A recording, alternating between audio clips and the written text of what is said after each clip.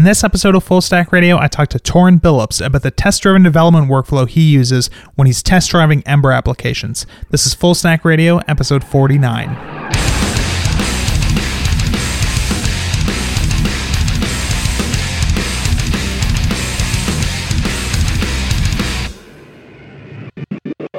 Hey everyone, welcome to another episode of the Full Stack Radio podcast. I hope you're excited for this interview with Torin. It's a really awesome conversation. We talk about lots of cool tips and tricks for dealing with test driving JavaScript stuff, on the front end, and the tools that he uses and the workflow that he likes. And I learned a lot, so I think you'll learn a lot too. Before we get into the interview, I just wanted to give a quick update on some of the stuff I'm working on. So I'm still working hard on test-driven Laravel if you haven't heard about that. So if you're interested in learning more, you can head over to testdrivenlaravel.com. But right now what I'm doing is I'm working on building out kind of the demo application that we're going to be building in the course, so I can get it up on a site somewhere so people can actually play around with it and hopefully get excited about the stuff that we're going to be building and see some of the cool and kind of hard to test features that hopefully we're going to be driving it with TDD and hopefully teaching you how to test some of the kind of scarier corners of your application, like billing code or stuff that deals with file uploads or stuff that relies on external services, just kind of the hairier stuff that's harder to test in isolation. I really want to do a good job in kind of exploring those areas because I think they're not really talked about enough. And at the same time, just kind of talking about how I like to build Laravel applications in general. So again, if you're interested in learning more about that, head over to testdrivenlaravel.com and sign up for the mailing list, and I'll shoot you all sorts of updates about how it's going as I'm working on it and let you know when it's ready. Hopefully it's going to be ready by, my goal was the end of September. I think that's a little bit optimistic, but I'm still going to try and shoot for it, but definitely within the first couple weeks of October at the latest. So check that out, and on to the interview with Torin. Hey everyone, welcome to another episode of the Full Stack Radio podcast, where I talk to people in the software industry about everything from user experience and product design to unit testing and system administration. My name is Adam, as always, and today I'm here with Torin Billups, who's well known in the Ember community for his TDD ninja skills. How's it going, Torin? It's super. Just excited to be on, Adam. Thank you for having me. Awesome. So I guess for people who aren't familiar with you, do you mind just briefly introducing yourself? Yeah, I'm a software developer. I live in Iowa. I work remotely full-time for Q2, which is a kind of fintech company out of Austin, Texas. And yeah, I'm kind of known in the Ember community for the test-driven meme or the test-driven ideas that we'll probably talk more about today. Awesome. Yeah, the reason I wanted to have you on the show was to talk about some of the testing stuff, because I remember, I don't know, was it maybe last year you did a talk at EmberConf, I think it was? 2015. On TDD. And I remember everyone was going crazy on Twitter talking about your crazy Vim skills. So I had to go and check it out. And it was pretty awesome to see like kind of your workflow going through like building a little, small Ember app live on stage there. So that's definitely something that I'll have to link to in the show notes for people to check out, because it was really cool. So I'd be interested in, I guess, learning more about maybe like what your background is and like how you got into TDD, and then maybe we can talk a little bit about your workflow and the way that you like to do that stuff. Yeah, my background actually, years ago was doing C#, and then before that VB, before that PHP. I know PHP has changed a lot. You're obviously big in that crowd now. So, but yeah, early days, I was just kind of hacking away out of college. I didn't really know much. I didn't have a lot of good mentors. I felt like every time I came back to look at a method that even I wrote, let alone if a coworker had written it at a new job, there wasn't a lot of context or information about why we did things, or of course, if I wanted to change anything, there was no real confidence.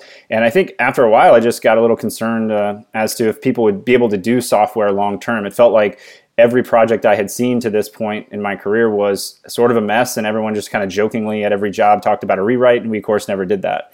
And a friend of mine got me interested sometime in the 2007 range. There was a .NET programmer, because that's the place I was in at the time. His name was Jean-Paul Boudou. I don't know if you remember that name.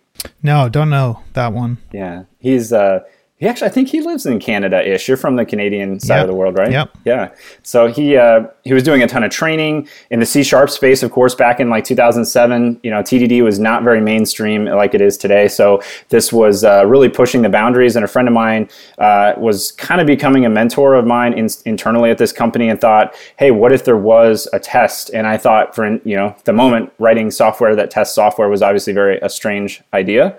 And it got me hooked. And I think to this day, I still feel like I'm just learning test-driven development to it's more of a journey, I think, than a destination. And every single day when I'm pairing with a younger person, less experienced with me, or someone who's got a lot more experience, I learn something different about TDD. It's just that vast. So awesome. Yeah, I definitely agree. So I guess like the thing that's most interesting to me that you are kind of an expert in is the front end side of things, right? That's an area that I've always kind of struggled with when it comes to the testing period, let alone like the test driven stuff. I find when you're trying to do stuff on the back end, things are a lot simpler in terms of like, I guess the thing that really makes things hairy for me usually is dealing with the DOM, right? And deciding like, do I test against the DOM? Do I have some intermediate representation of whatever I'm doing that I can test against? How does that tie in with like an outside in like TDD workflow? What am I defining up front? So I've played with a couple different things and I still haven't really found a workflow that I really like. So I'd love to hear about what your workflow is like when you are test driving like front end code. Yeah, that's a good question.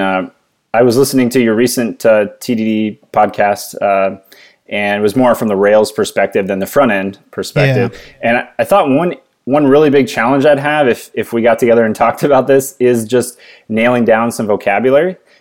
In the Ember community, we actually have some different meanings for the same words that every other TDD camp has. And I thought we start out by defining those and then just give an example. Sounds good. So in the Ember camp, and again, this is all front end, so we're not going to be talking about any back end services or anything like that. So there is this idea of an acceptance test. That's the word we use for the highest level front end feature test. And you can think of the context or the reader as the PM, the product owner, the person who, maybe even the customer, the user, who's trying to click buttons and toggle checkboxes, that type of level abstraction. That is the acceptance test. The super overloaded word integration test in this context for today, we'll kind of talk about really just a way to render whether shallow or deeply web components, and those kind of mix in some state and then render out some HTML. And then of course the mega overloaded unit test word, and that of course means so many things to so many people. I couldn't define it. What I like to use, the really broad but specific enough definition, is it's the lowest level test as you decompose a problem. So a lot of times it is just basic Mocha or QUnit, whatever you're into. On the Ember side, most people are using QUnit here, and you kind of just either have functions or very small interactions between objects, and you assert some behavior.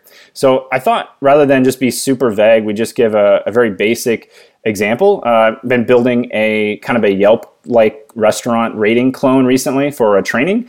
And I thought one really good example that's come out of some of the work I've been doing that shows outside in and the value that it provides was, let's assume you already have a website that lets you view information about restaurants. And what's missing now is the ability to have the end user actually rate this restaurant between 1 and 5. Okay. There's a lot of parts, right? There are a lot of small moving parts. And so the outside in flow would typically start with this top level test. And in Ember, of course, we call this acceptance testing. And this is truly almost like just a DSL that lets you click and toggle and go to a URL, that sort of interaction. So in this case, we would probably come in deep linked to the detail URL for some restaurant, right? And assuming this is not our first rodeo, we've already got some existing code, maybe some existing tests. It's likely or highly likely that we already have a test in place that kind of goes to this detail route and just says, hey, here's the restaurant name. Great. So we could either hijack that test, or if there's a mess of other interactions, we could possibly just fork that and create a new test that is very specific to this feature that says we want to come in and we want to change the rating from, let's say, a 3 to a 5. That'll be our very basic test. And immediately I start thinking to myself, well, if I'm going to change it from a 3 to a 5 to kind of assert that we can't alter the rating, what about if we kind of slow roll, and let's take it back a little bit and just come in and actually view that I've already rated it a 3, and I can visibly see in the DOM, like you were saying, that there is a 3. Mm-hmm. There's a lot of pieces still missing there. And so the first thing I would do is obviously come in, assert some page or part of the page is where the star component should be, and of course it's missing. And this is where my view on outside in TDD is a little different from other people that I talk to. A lot of people would just say, okay, this is the boundary. This is where I either insert a mock or I kind of pause and I test drive a little bit lower. And I say, in my view, this is just some test friction. It doesn't mean that this test should be thrown out or completely mocked at the boundary necessarily. I like to say this is just kind of a good stopping point. I'm feeling test friction here. And I want to come down maybe to write the web component itself. So maybe there's already a detail web component, and there's just no star component in it. Yeah. So I could either write a, quote, integration test here. This is where the words get a little funny. But integration in this case is, I know you have some experience with Vue, and if you're using React or Ember or Angular, all those have the same concept. It's this vocabulary we share about web components. And in this case, imagine that there is just a web component that has right now just the name of the restaurant. It's so basic, it's like a span. Yeah. It's maybe the only thing we've asserted. So I could actually drop down, and one of the other reasons that we do pivot and drop down is this higher level test, as you can imagine, in back-end testing, like I've heard you talk about in the past, these integration tests that you're actually hitting databases and such, they're very expensive. And although this acceptance test is just on the front end and there's no database, they're still a little bit more costly, probably an order of magnitude slower than you imagine just rendering some HTML. There's also a nice benefit to this pivot where I get to take, I call it guilt. Like, you ever have this when you're programming and at the top level, you're kind of like, hey, as a product owner, I just need to kind of rush through the happy path. There's no time to think about the edge cases, and I feel really guilty because I just need to get it done. So when I pivot to this middle test, the integration test for the web component, I can take that hat off as well as the guilt that comes with it. And then I can focus very specifically on the HTML and a couple of the kind of happy path edge cases, but probably more than I would do if I was just doing the PM's story. So I don't mean to go to or we could take this to an extreme and never come up the rabbit hole. But I think this gives us an appropriate amount of respect for the web component developer, and we get to test drive this all the way to a certain point. Now, if you're using Redux or whatever the kids are using these days, MobX is the new one, I guess, and there becomes a point somewhere in the web components lifecycle, in particular when I click the star rating to a 5. And these are just kind of some high-level views. So I get to a point where the web component kind of gets to a stopping point. And it doesn't mean the web component's done. I'm really just at an error. And I think I heard you mention this in a previous podcast where you get to an error which is like, hey, I meant to actually have this action handled, and there's no one to handle it. It's almost a really great place to stop. And so that's actually what I would do here is say, okay, the integration test, which is all about data in, HTML out, for the web component, really basic behaviors. I'm going to put that test on hold also. And you can kind of see a queue, right? A queue is backing up here where I'm just filtering out tests. And I drop down to maybe a unit test. And this unit test in particular is maybe just the reducer of the Redux setup. And it's really just data in, new state out. And it kind of helps me assert that once this new state comes across, that I actually sync and get a new state of 5 for the button, the star rating button. And then once that test is passing, of course, that API now exists. So once I bring back that middle test, suddenly it's just passing for free. And then once I go to this top level test, suddenly it's just passing for free. And that was literally outside in. Just wanted to take a quick break to thank one of this week's sponsors, and that is Rollbar. So here's what Andrew, the co-founder of Clubhouse, which is an agile project management tool, had to say about Rollbar and how they use it at their company. What Rollbar let us do is to very quickly react when a bug actually happens and keep bugs from becoming huge issues for us as a company. Let's say I'm looking at a specific bug, I can see the exact stack trace for that bug. Because we have source maps enabled, we can see exactly what line caused the issue, not just line 6,000. On top of that, we can see who it's affected, how often it's happened over the last 60 days, which is great. And we can also, with any alert, we can pass in basically a list of interactions that led up to that point in time. User clicked on story, opened story, updated the owner, and then if that was the last thing in the interaction, then we know it's possible that it was related to that. So I've been using Rollbar a lot lately on my SaaS app Nitpick CI and loving it. If you want to check it out, you can head over to rollbar.com/fullstackradio, and you can use their Bootstrap plan for free for 90 days. So check that out, and thanks again to Rollbar for sponsoring Full Stack Radio.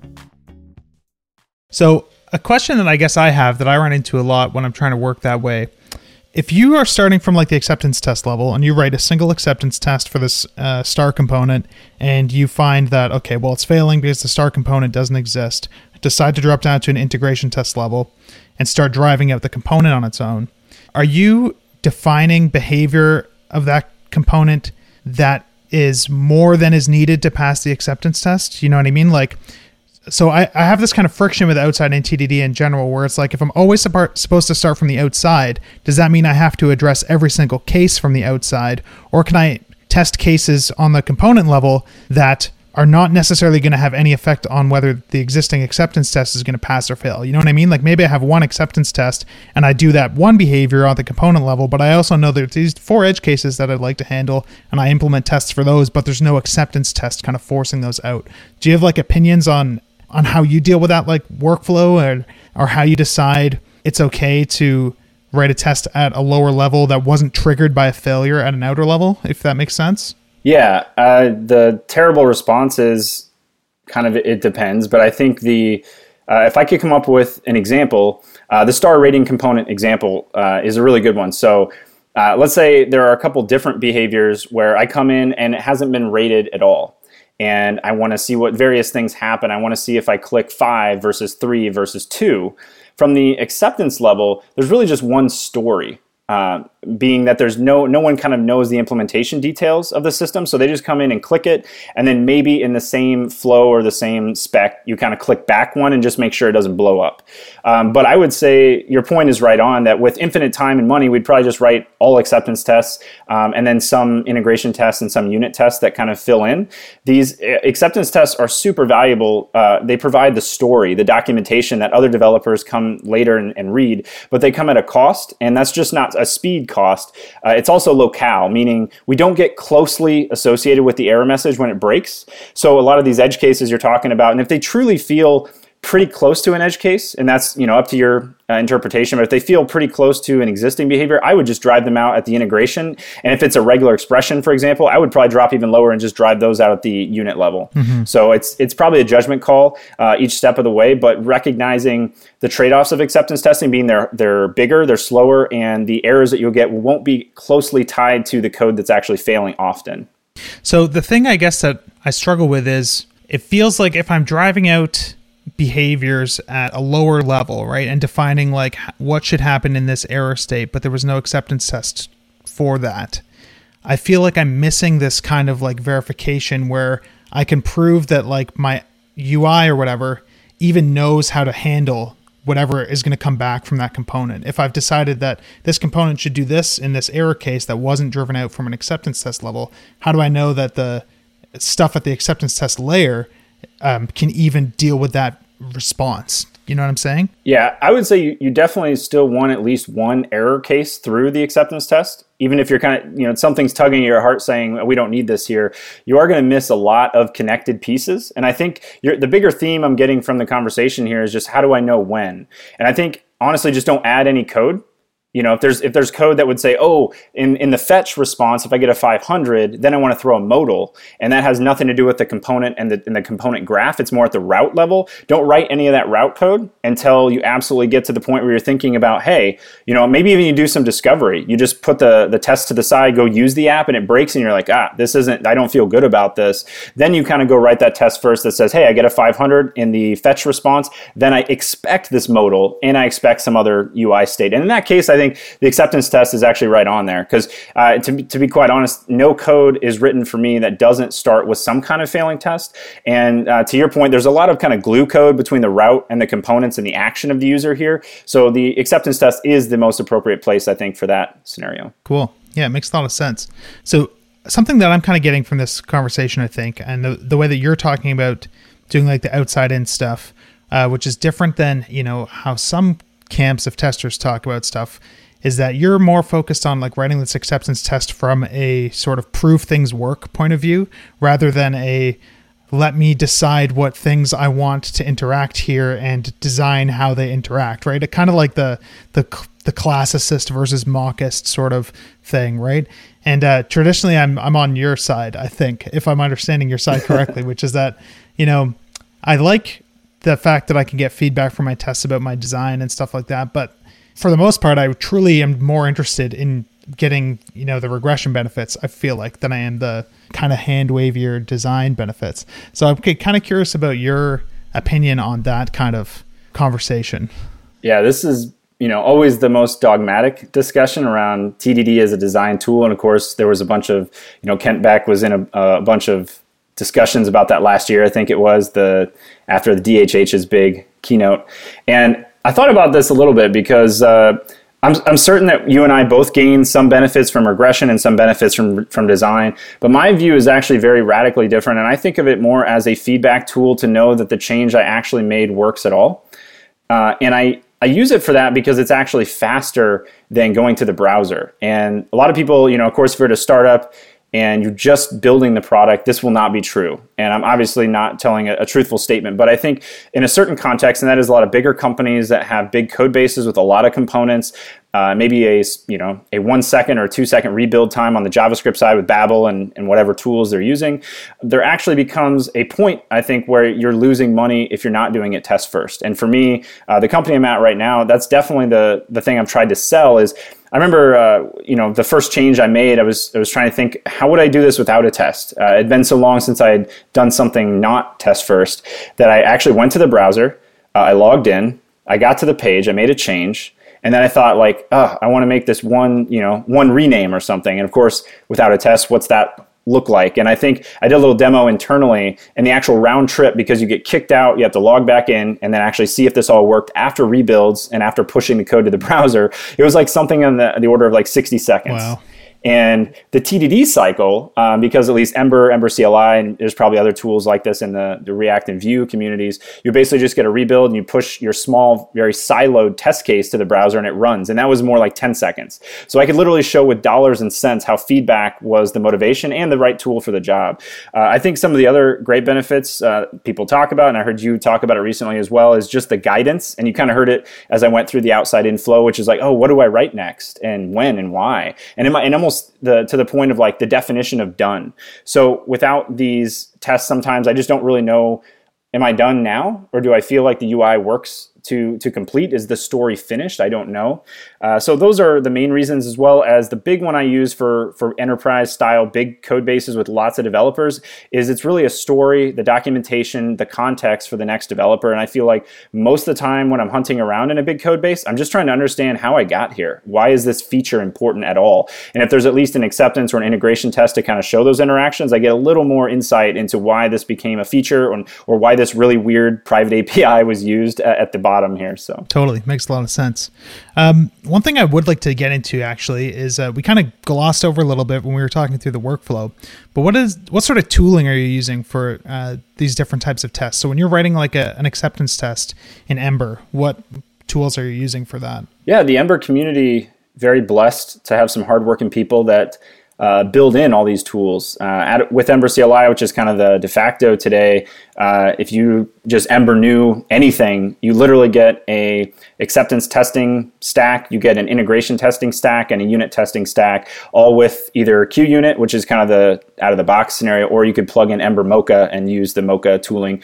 It really just provides kind of a basic DSL for what looks like, if you're familiar with Selenium or WebDriver, it kind of looks like those style tests for these acceptance tests. But one of the big differentiators is these acceptance tests in Ember, they actually execute in the runtime. They're not outside poking buttons at a browser. They're actually in JavaScript. So that's one big pro. The integration testing in Ember, which I think is closer or very similar to Enzyme, and probably Vue has something like this where you can just render, you can just say data in, HTML out. What does this web component render? So those style components, and of course QUnit or Mocha at the bottom for just basic unit testing, and they just all come wrapped up in a nice bow with Ember CLI. Cool. So you're never using Selenium?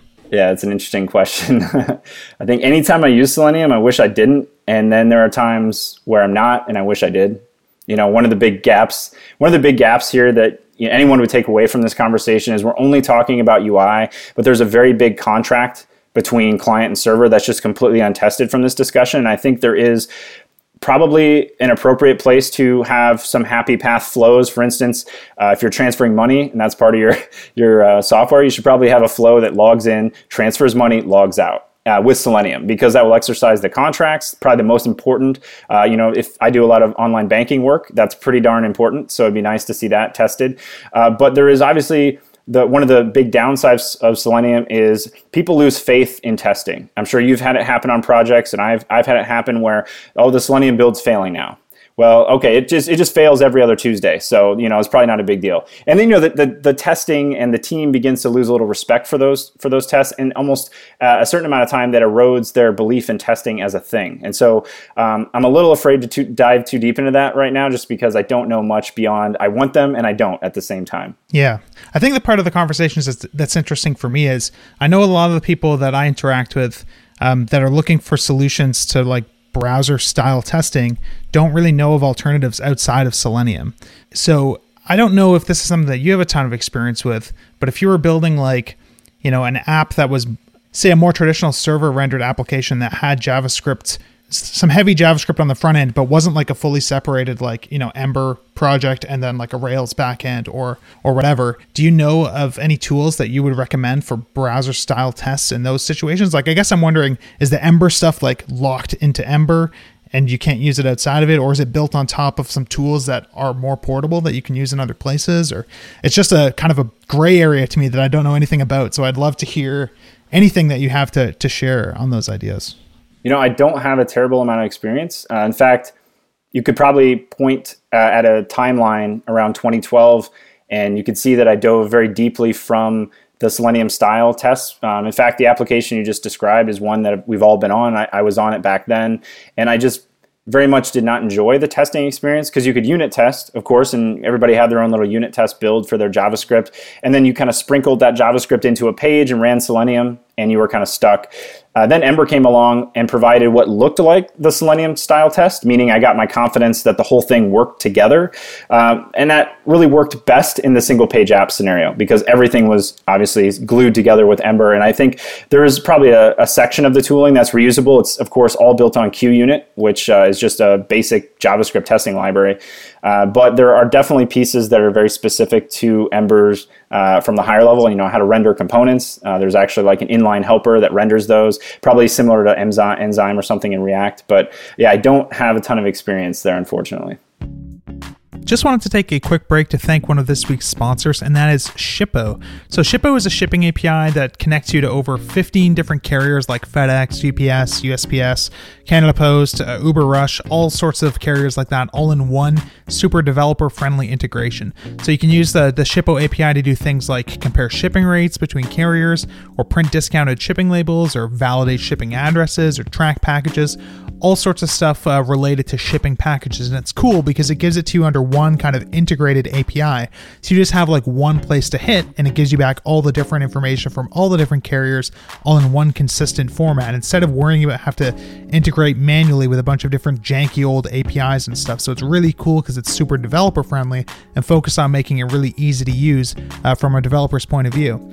So you can print a shipping label in about 10 minutes by connecting directly to their API or using one of their client libraries, which they have available for languages like PHP, Ruby, Python, Node.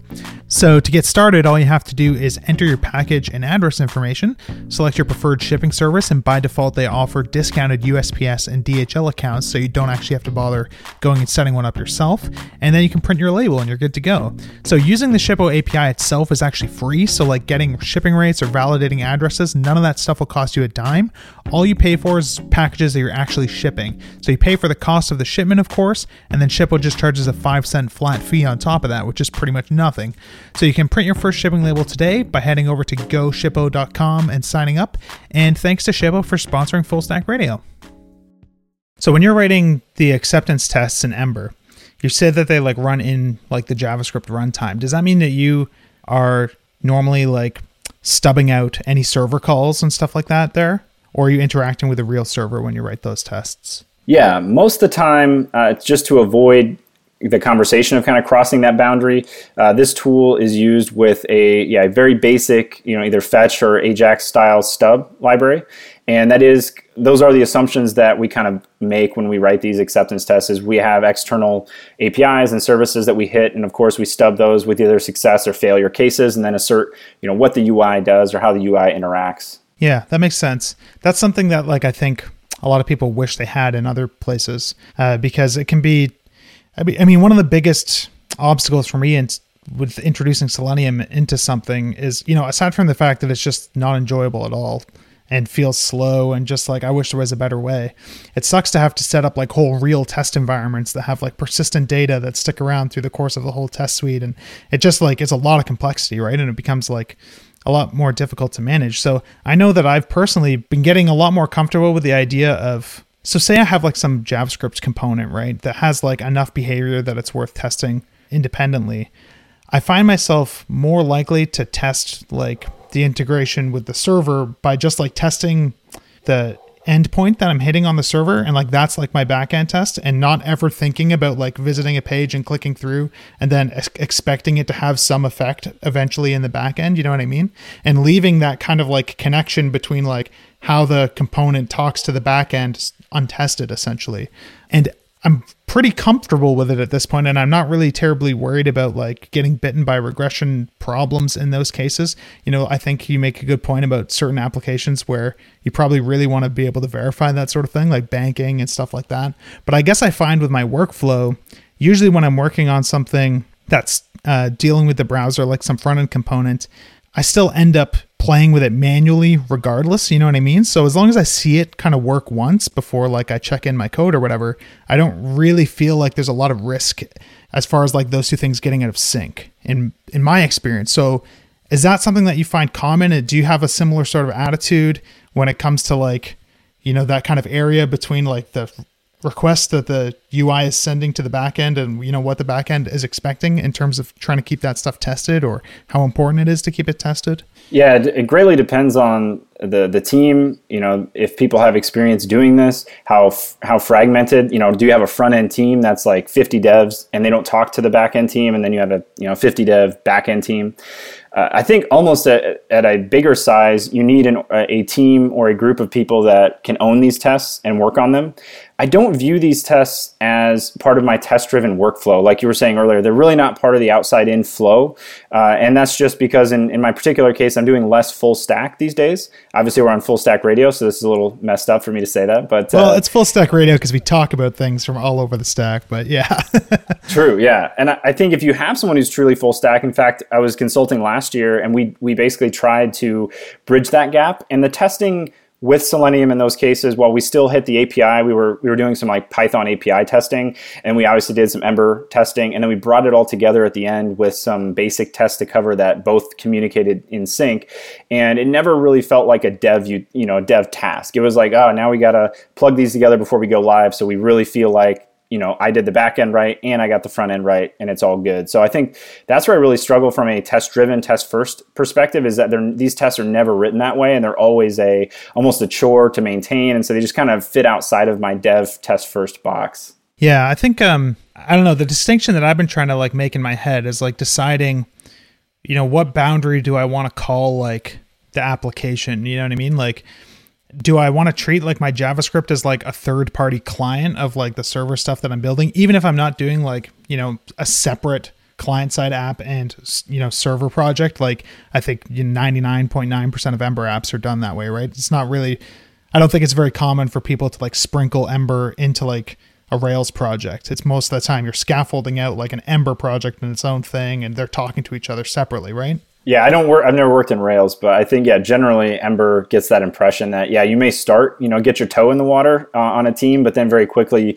your expectation is to grow it to a complete single page app where you just have almost like a iOS client, but it's written in JavaScript. Yeah, exactly. And that's kind of what I'm thinking too, right? Like, why would it doesn't seem the right approach to me to test an iOS app by testing it against like the real server necessarily, right? So you would still have that kind of like missing coverage area in between there, but I feel like it probably doesn't trigger people's like, oh, I have untested code nervousness as much as it does in like a browser and server setting where it feels like they're a little closer together. So I think it's interesting to think about, like, just because it's in a browser, like, don't think of it as any different than like a mobile app, and don't worry about it so much unless like, you can really verify that there's a lot of value in that, especially because it's very difficult tests to maintain a lot of the time and very slow and stuff like that. So yeah, this feels very like trade-off. We're just talking about trade-offs of how hard these are, how costly they are. And I think one point to call out is there are people that they don't have the pure SaaS model where, hey, we just push to the server and there's a whole new API. A lot of times you have different versions for different clients, and maybe you're maintaining 5-6 versions of an API. And in those cases, like we were kind of hinting at earlier, maybe it's so expensive to actually have a regression for these 5 versions for hundreds of clients that you actually do have a team that their whole job is to maintain the tests and ensure regressions don't pop up between APIs and API versions. And that could be across Ember clients, iOS clients, and Android clients. So if you're that big, there might be, but like we were talking about, the juice has to be worth the squeeze. That's a lot of work. Cool. One other topic I think that's kind of interesting is typically when you're doing like browser testing stuff, asserting against the DOM and stuff like that, I think some people get a little bit nervous that it feels like kind of brittle in terms of like, well, what if the design team decides to like change how this markup looks, or I'm asserting that, this copy appears on the screen, but they change it and now it breaks my tests, even though, the app still is working. And you know what I mean? Like, is that something that you have a lot of thoughts on? Do you have any strategies for trying to get the most value from your tests while still being, I guess, kind of impervious to those sorts of like superficial changes that might happen in the markup and stuff like that, or just any general tips or strategies around that or thinking that goes into it? Yeah, I think, if you have like copy that's being updated by marketing people, that might just not be, it might not be the right app to be test driving. The real big strategy I think you focus on is you're looking to assert behavior. And if you start to reach outside of behavior, or you really have marketing type copy, maybe those are places that you eventually find over time are more expensive and they need to be less painful. One kind of middle ground, though, that I would throw out that's kind of interesting I've seen on teams is if we actually have a designer and he wants to come in or she wants to come in and really rework a web component, we'll have a certain way to flag places inside the DOM to let this designer know, hey, this is actually being used in a test assertion. If you're going to change this from a span to a div, please take that test class or test ID with you. Or if you're going to throw this div away and completely restructure it up and kind of roll it up into another higher level component, you might want to bring a developer in quick just to kind of look it over and just enables more of a collaborative experience. I think these tests are brittle, and that's the same answer I would give anyone who says, why should I test UI? I think you're hopefully getting more value out of testing it than you're losing by sitting here maintaining a bunch of marketing copy.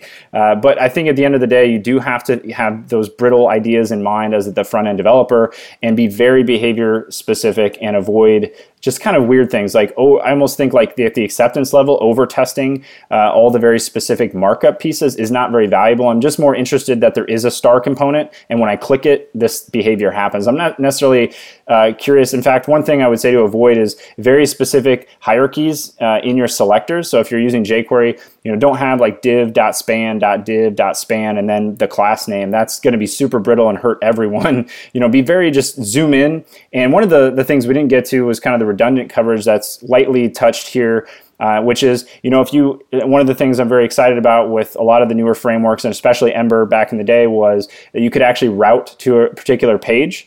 And in my experience with Selenium was very strange. We used to have so much duplicate coverage because we come into the same login screen, go through the same flows, and eventually get to the, over and over and over. And so we had these duplicate flows. And of course, one, post login bug would break everyone. And what I kind of aspire to now is that if you can avoid some of the duplicate stuff by just routing or deep linking in the test, that's going to save everyone a ton of pain later on. So in fact, Ember, obviously React Router, I'm sure Vue has something. If you can jump down and save yourself a lot of time, do that for sure. Awesome. Cool. Is there any other TDD stuff that you wanted to share or get into before we start wrapping things up? I think I'll, if you're going to plug this 2015 talk, I'll probably also send you a link for what I think is a more modern look at test-driven development. And it's, of course, Ember, but it's an outside-in specific talk, and it shows a really interesting workflow by example of how I start from this acceptance test and work down and then bubble back out. As well as this November, I'll be running a outside-in workshop for 2 days, and it's actually outsideinTDD.com. So I'll plug that as well. Awesome. Is that like a webinar sort of style thing where people, or is it in person? It'll be over the web. Yeah, I did basically 3 different events like that last year, and they were all sold out and really well attended. So trying it again this year. So awesome, man! Sounds very cool. So yeah, I guess what's the best way for people to kind of keep up with the stuff that you're working on, and keep up with any ideas and stuff that you're sharing online? Yeah, definitely Twitter. Torin B on Twitter. And ping me there if you have any questions. Super excited and thankful to be on. Adam, I really appreciate it. No, thank you. It's been great to have you on and chat with you about this stuff. This is a topic that I'm still getting my feet wet with. So any opportunity to talk to people who have a lot of experience in this stuff is super beneficial for me, and I think super beneficial for a lot of the listeners, because I think a lot of them are in the same sort of place that I am. So yeah. Cool, man. Well, thanks for coming on the show. And if anyone is interested in checking out show notes for this episode, they'll be available at fullstackradio.com/49. Thanks, everyone. See you next time.